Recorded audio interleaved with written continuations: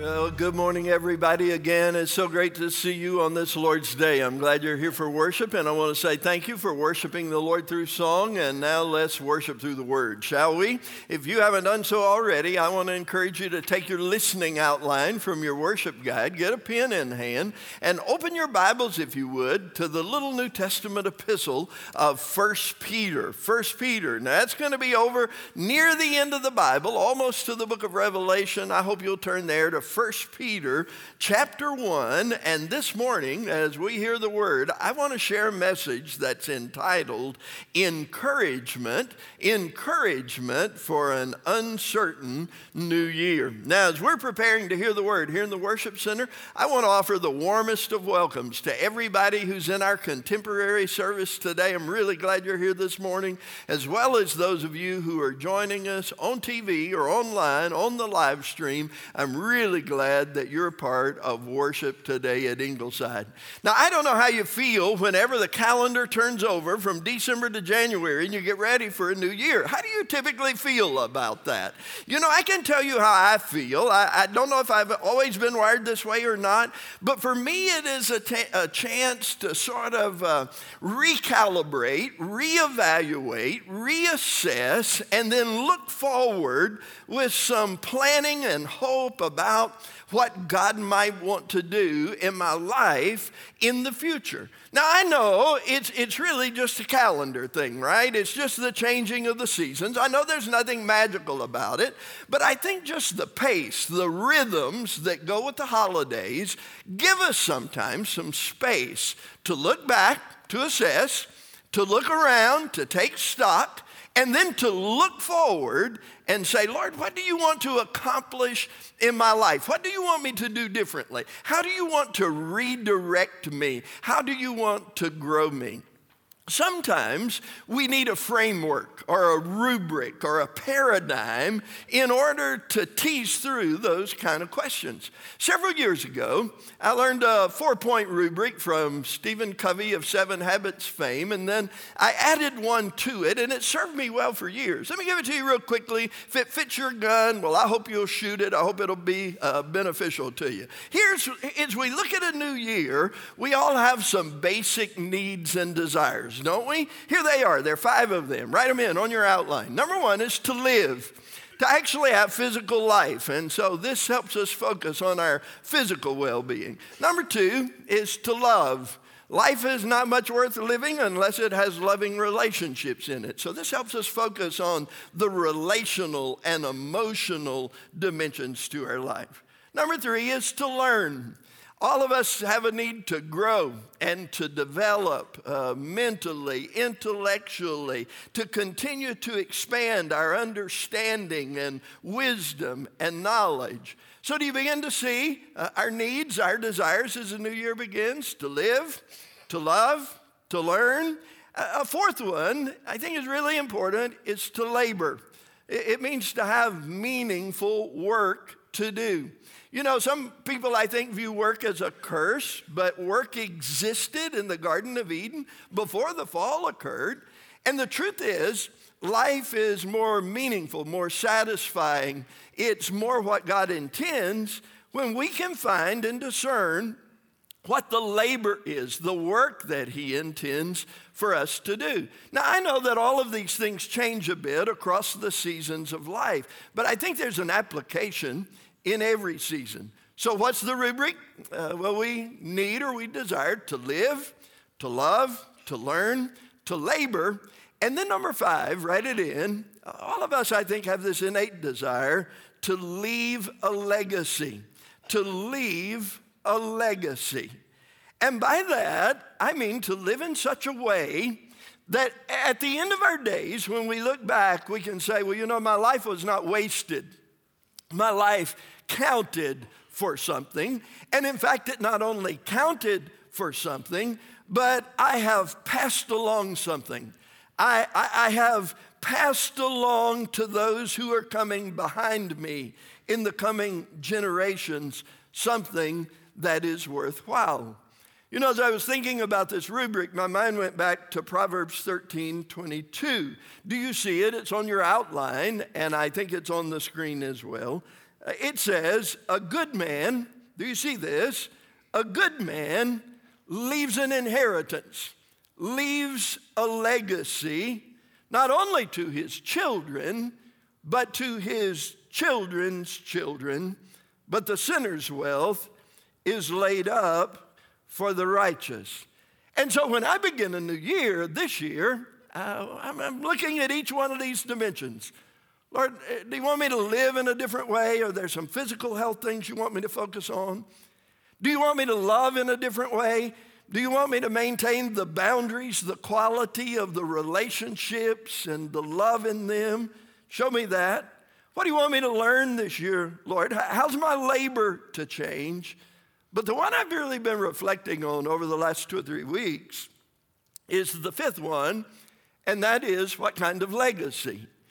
I think perhaps the nearer you get to the end of what you think your life may be, that it's typical to focus on that question. So I just want to acknowledge that maybe everybody in the crowd today who's in the first half, you may not be entertaining this question as significantly as those in the second half, but it's a good thing all along your life to say, what kind of legacy am I going to leave? What kind of inheritance are my children and their children going to receive from me? It's a good clarifying question as we begin a new year.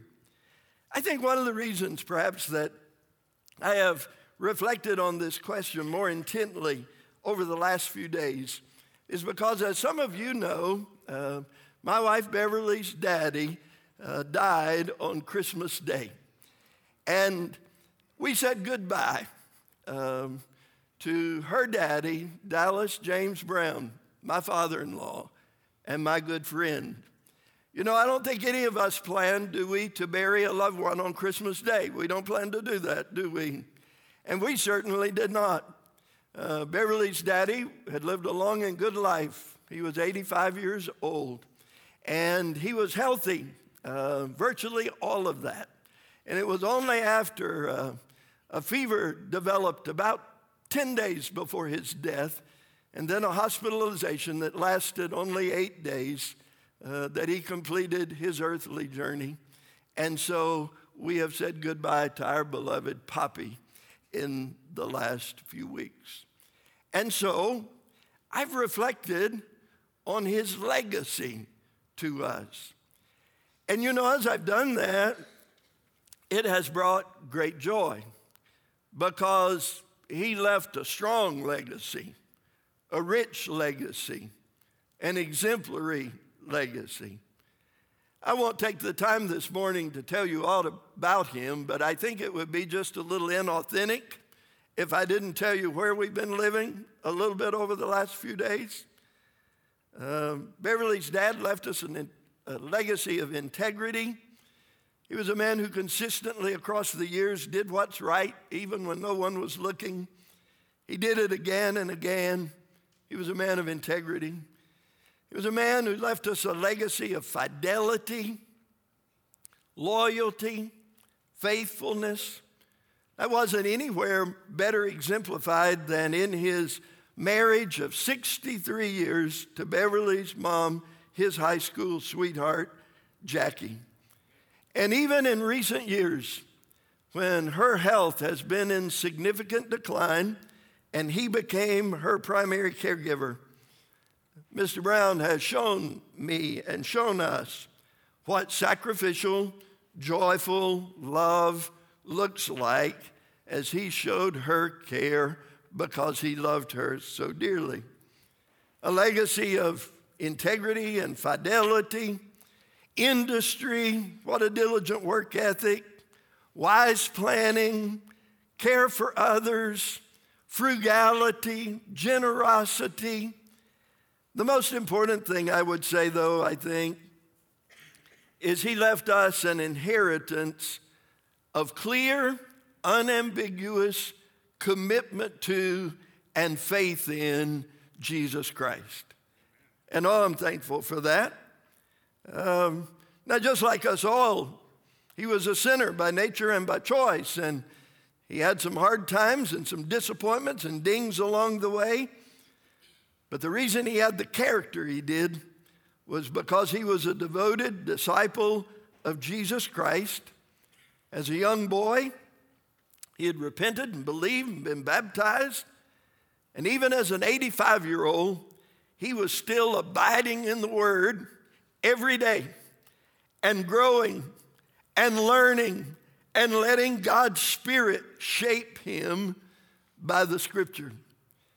I was privileged to read some of what he had written about the Scripture. I just want to share with you two of them because it highlights his legacy, and I think it challenges us all today to say, what kind of legacy will we leave? One of the scriptures he had written down was Ephesians 2, 8 through 10. It says, "For by grace you've been saved through faith, and this is not your own doing, it's the gift of God, not a result of works, so that no one may boast. For we are his workmanship, created in Christ Jesus for good works, which God prepared beforehand that we should walk in them." And then this good man, this exemplary man, my father-in-law, my friend, wrote in his journal, "This is the affirmation that my salvation is by God's grace, his alone. The affirmation that God has and had a plan for my life and the good works he was prepared for me to accomplish." And so I just want to say that regardless of what your legacy is, none of us goes to heaven because we're good. We go to heaven because of God's great grace. And that's a good word to remember, is it not? The second thing, just two scriptures I would share with you, is he highlighted Deuteronomy 31:8. Do you know that verse? If you don't, you might want to make a note of the reference. It's a precious verse. Deuteronomy 31:8. It says, "It is the Lord who goes before you. He will be with you. He will not leave you or forsake you. Do not fear or be dismayed." Now that's a good word as we begin an uncertain new year, is it not? It is the Lord who goes before you. He will be with you. He will not leave you or forsake you. Do not fear or be dismayed. And this was the comment he wrote about it. He said this was part of Moses' challenge, Moses' direction to Joshua as he was to lead Israel into the land of promise. And then he wrote, "This is one of the most encouraging scriptures for me and Jackie. There have been many times that we did not know how to move forward or act. So we would pray these words for direction, decision, and wisdom." And he wrote, "As we think of the past, God has been 100% faithful in leading us and never forsaking us." I just want to say hallelujah. And as we begin a new year, I want to encourage your heart with some of the inheritance we've received, and particularly the inheritance of Scripture, rightly interpreted and rightly applied. It's the Lord who goes before us. He'll be with us. He won't leave us. He won't forsake us. So do not fear and do not be dismayed. Now, as we walk into the new year, of course, things have changed. And we have lots of decisions to make, even as you do, as you face uncertainties in your life. So where will we find the wisdom, the principles, the encouragement we need? We'll find them in the Scripture. So let's look at the first 9 verses of 1 Peter 1 today and 4 principles that emerge. Are you ready? Let's look at the word together. Here's what it says. It says, "Peter, an apostle of Jesus Christ, to those who are elect exiles of the dispersion in Pontus, Galatia, Cappadocia, Asia, and Bithynia." Those are all areas in modern-day Turkey. He says, to the elect exiles according to the foreknowledge of God the Father, circle the Father, in the sanctification of the Spirit, circle the Spirit, for obedience to Jesus Christ, circle Jesus Christ, and for sprinkling with his blood, may grace and peace be multiplied to you. So, what are we seeing here as we begin the new year? I don't know what challenges you are facing. I don't know what uncertainties there are. I don't know what opportunities are that stand before you. But I know that the place that Peter begins with his first hearers is an important thing for us to affirm, and it has to do with our identity. And so Peter reminds them and us of who we are in Christ. Write it in, number one, on your outline. He teaches them and us that we have been chosen.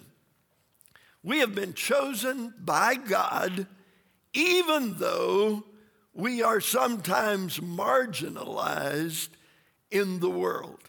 Now, did you see those words that teach us we are both chosen and yet we're not of this world? It's the little phrase, elect exiles. So let's look at each part of it. Peter says, if you're a follower of Christ today, that you are among the elect. It's a good biblical word. It means that God, in his sovereign grace, before the foundation of the world, set his affection on you and chose you and determined to show his covenant love to you. And that love, that covenant love, will never let us go. So on the one hand, the Bible teaches us we are chosen. But on the other hand, the Bible teaches us that we are exiles. We're pilgrims. We're strangers in this world. Can I just ask you, do you ever feel like this world is not your home? Anybody ever feel that? Man, I do. I feel like sometimes, I don't quite fit in the ways of the world. So how do you have the strength to live faithfully in the new year, particularly if you're feeling that marginalization that comes from being a follower of Christ? Is by being reminded that the Father has chosen us. He's elected us. He has set his affection on us, and he will never, ever let us go. What good news that is. The second thing comes out of the verses 3, 4, and 5. Look at it. After reminding us of who we are, he says, "Blessed be the God and Father of our Lord Jesus Christ, according to his great mercy." So the thing that prompts God's act in our life is not our goodness, it's his mercy.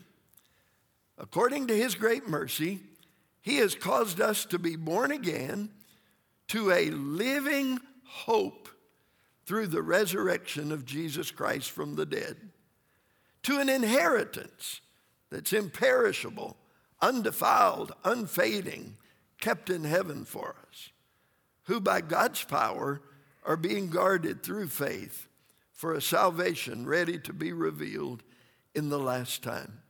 So as we begin a new year, all kind of uncertainty and challenge in it, God has given us in Christ three things. Write them in. They complement, they're in apposition to one another. God has given us hope that reaches beyond the grave.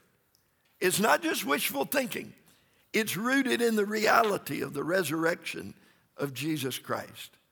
Number two, he's given us an inheritance that we will never lose. I love the words that describe it. Imperishable, undefiled, unfading, kept in heaven for us. And he has given us salvation, a salvation that is secure and will be revealed in the last time. So now watch this. You and I are living today We're facing whatever challenge or uncertainty there may be. But Peter says the way you live now in the present is by counting to be so the hope, the inheritance, and the salvation that is to come. That's what gives us strength for today. Here's the third principle. Look at it. Verse 6.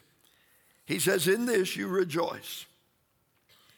Though now for a little while, if necessary, you have been grieved by various trials, so that the tested genuineness of your faith, more precious than gold that perishes, though it is tested by fire, may be found to result in praise and glory and honor at the revelation of Jesus Christ. Now, beloved, there's a lot in that little paragraph, but I want to highlight the big truth, if I may. Follow the progression. Peter is saying, now, I know you're facing an uncertain future, but remember, you have been chosen by God. His affection will never leave you. He's given you a living hope, an inheritance you can't lose, salvation that is secure. And then here it is, number 3, write it in. Peter is saying to those believers and us, God has a purpose. God has a purpose for all of our trials. God has a purpose in all of our trials. Now let's dig into that a little bit. Look in verse 6. Peter says, in this you rejoice. What does the in this refer to? The hope, the inheritance, the salvation. Though, so he is contrasting the joy we feel about what is to come. He says, though now for a little while, if necessary, it's part of God's plan, you have been grieved by trials, by various trials. I want you to stop right there and think about how you face trials. The book of James says we could count it all joy when we fall into various trials, and we should, because God is at work. He has a purpose. But Peter is honest to say that we have been grieved by trials. You know, the truth is, emotionally healthy people grieve in a healthy and biblical way, and it's part of what it means when we love and then there's loss. When we love and there's loss, then there's grief. And Peter says, in this world, we're going to be experiencing some grief in our various trials, but that grief is tempered by the hope, the inheritance, the salvation.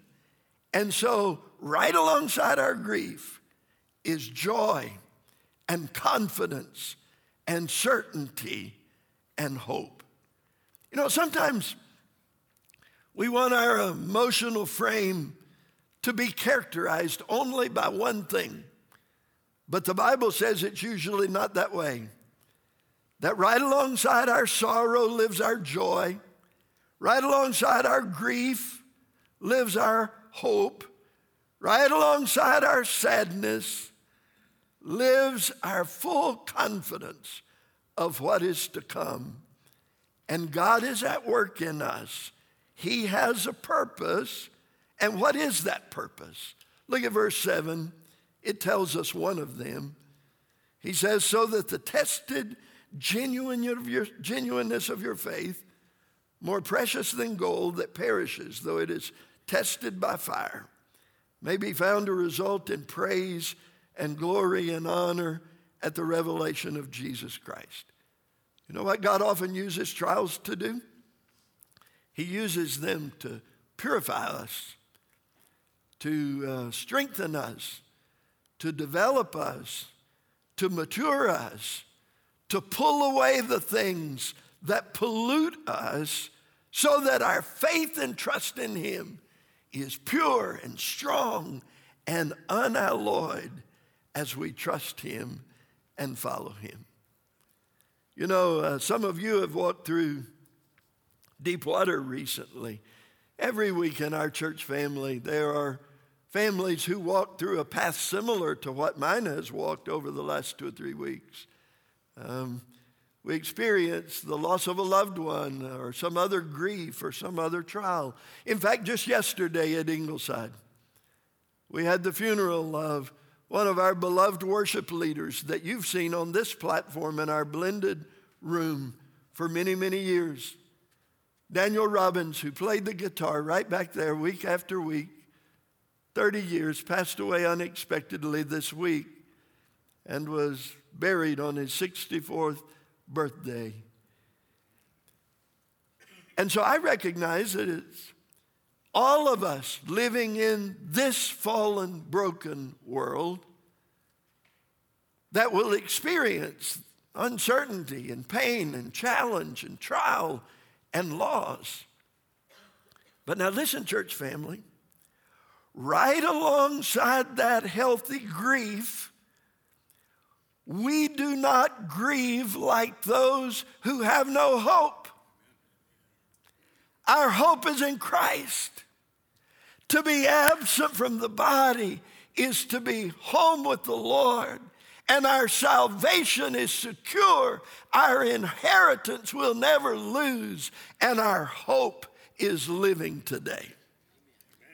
Don't you see? Oh man, it's such an important word for us.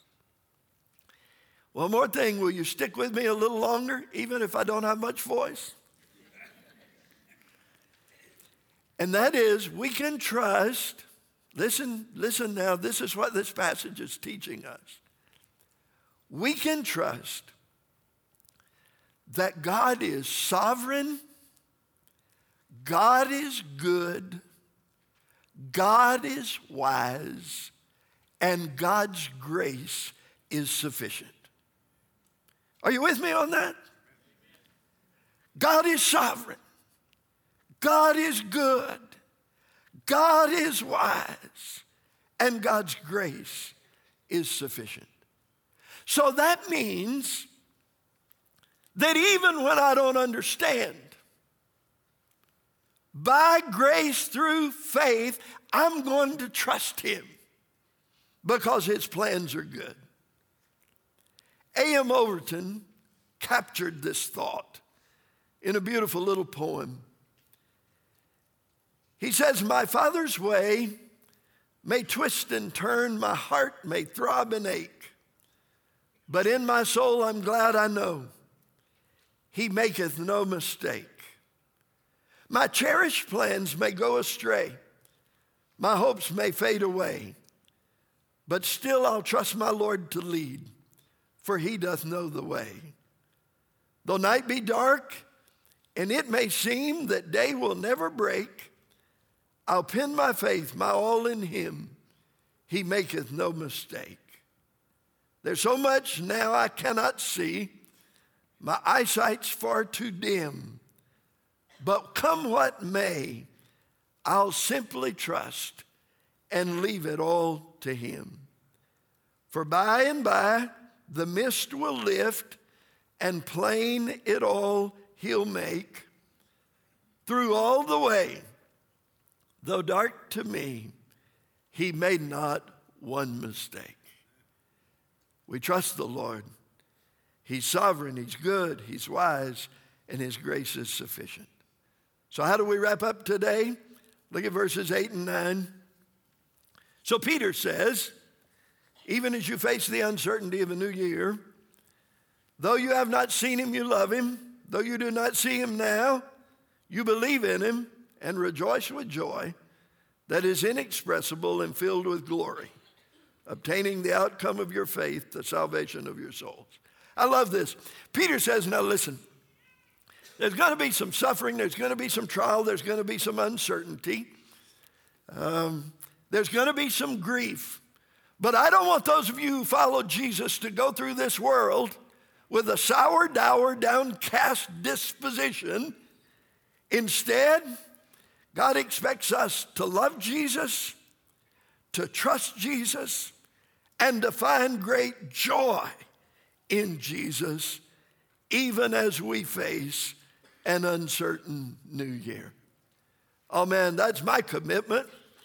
It's that of my sweet wife Beverly, our family, and I hope it will be yours as we walk into this uncertain new year, to make our devotion to Jesus, our love for him, greater than it ever has been before.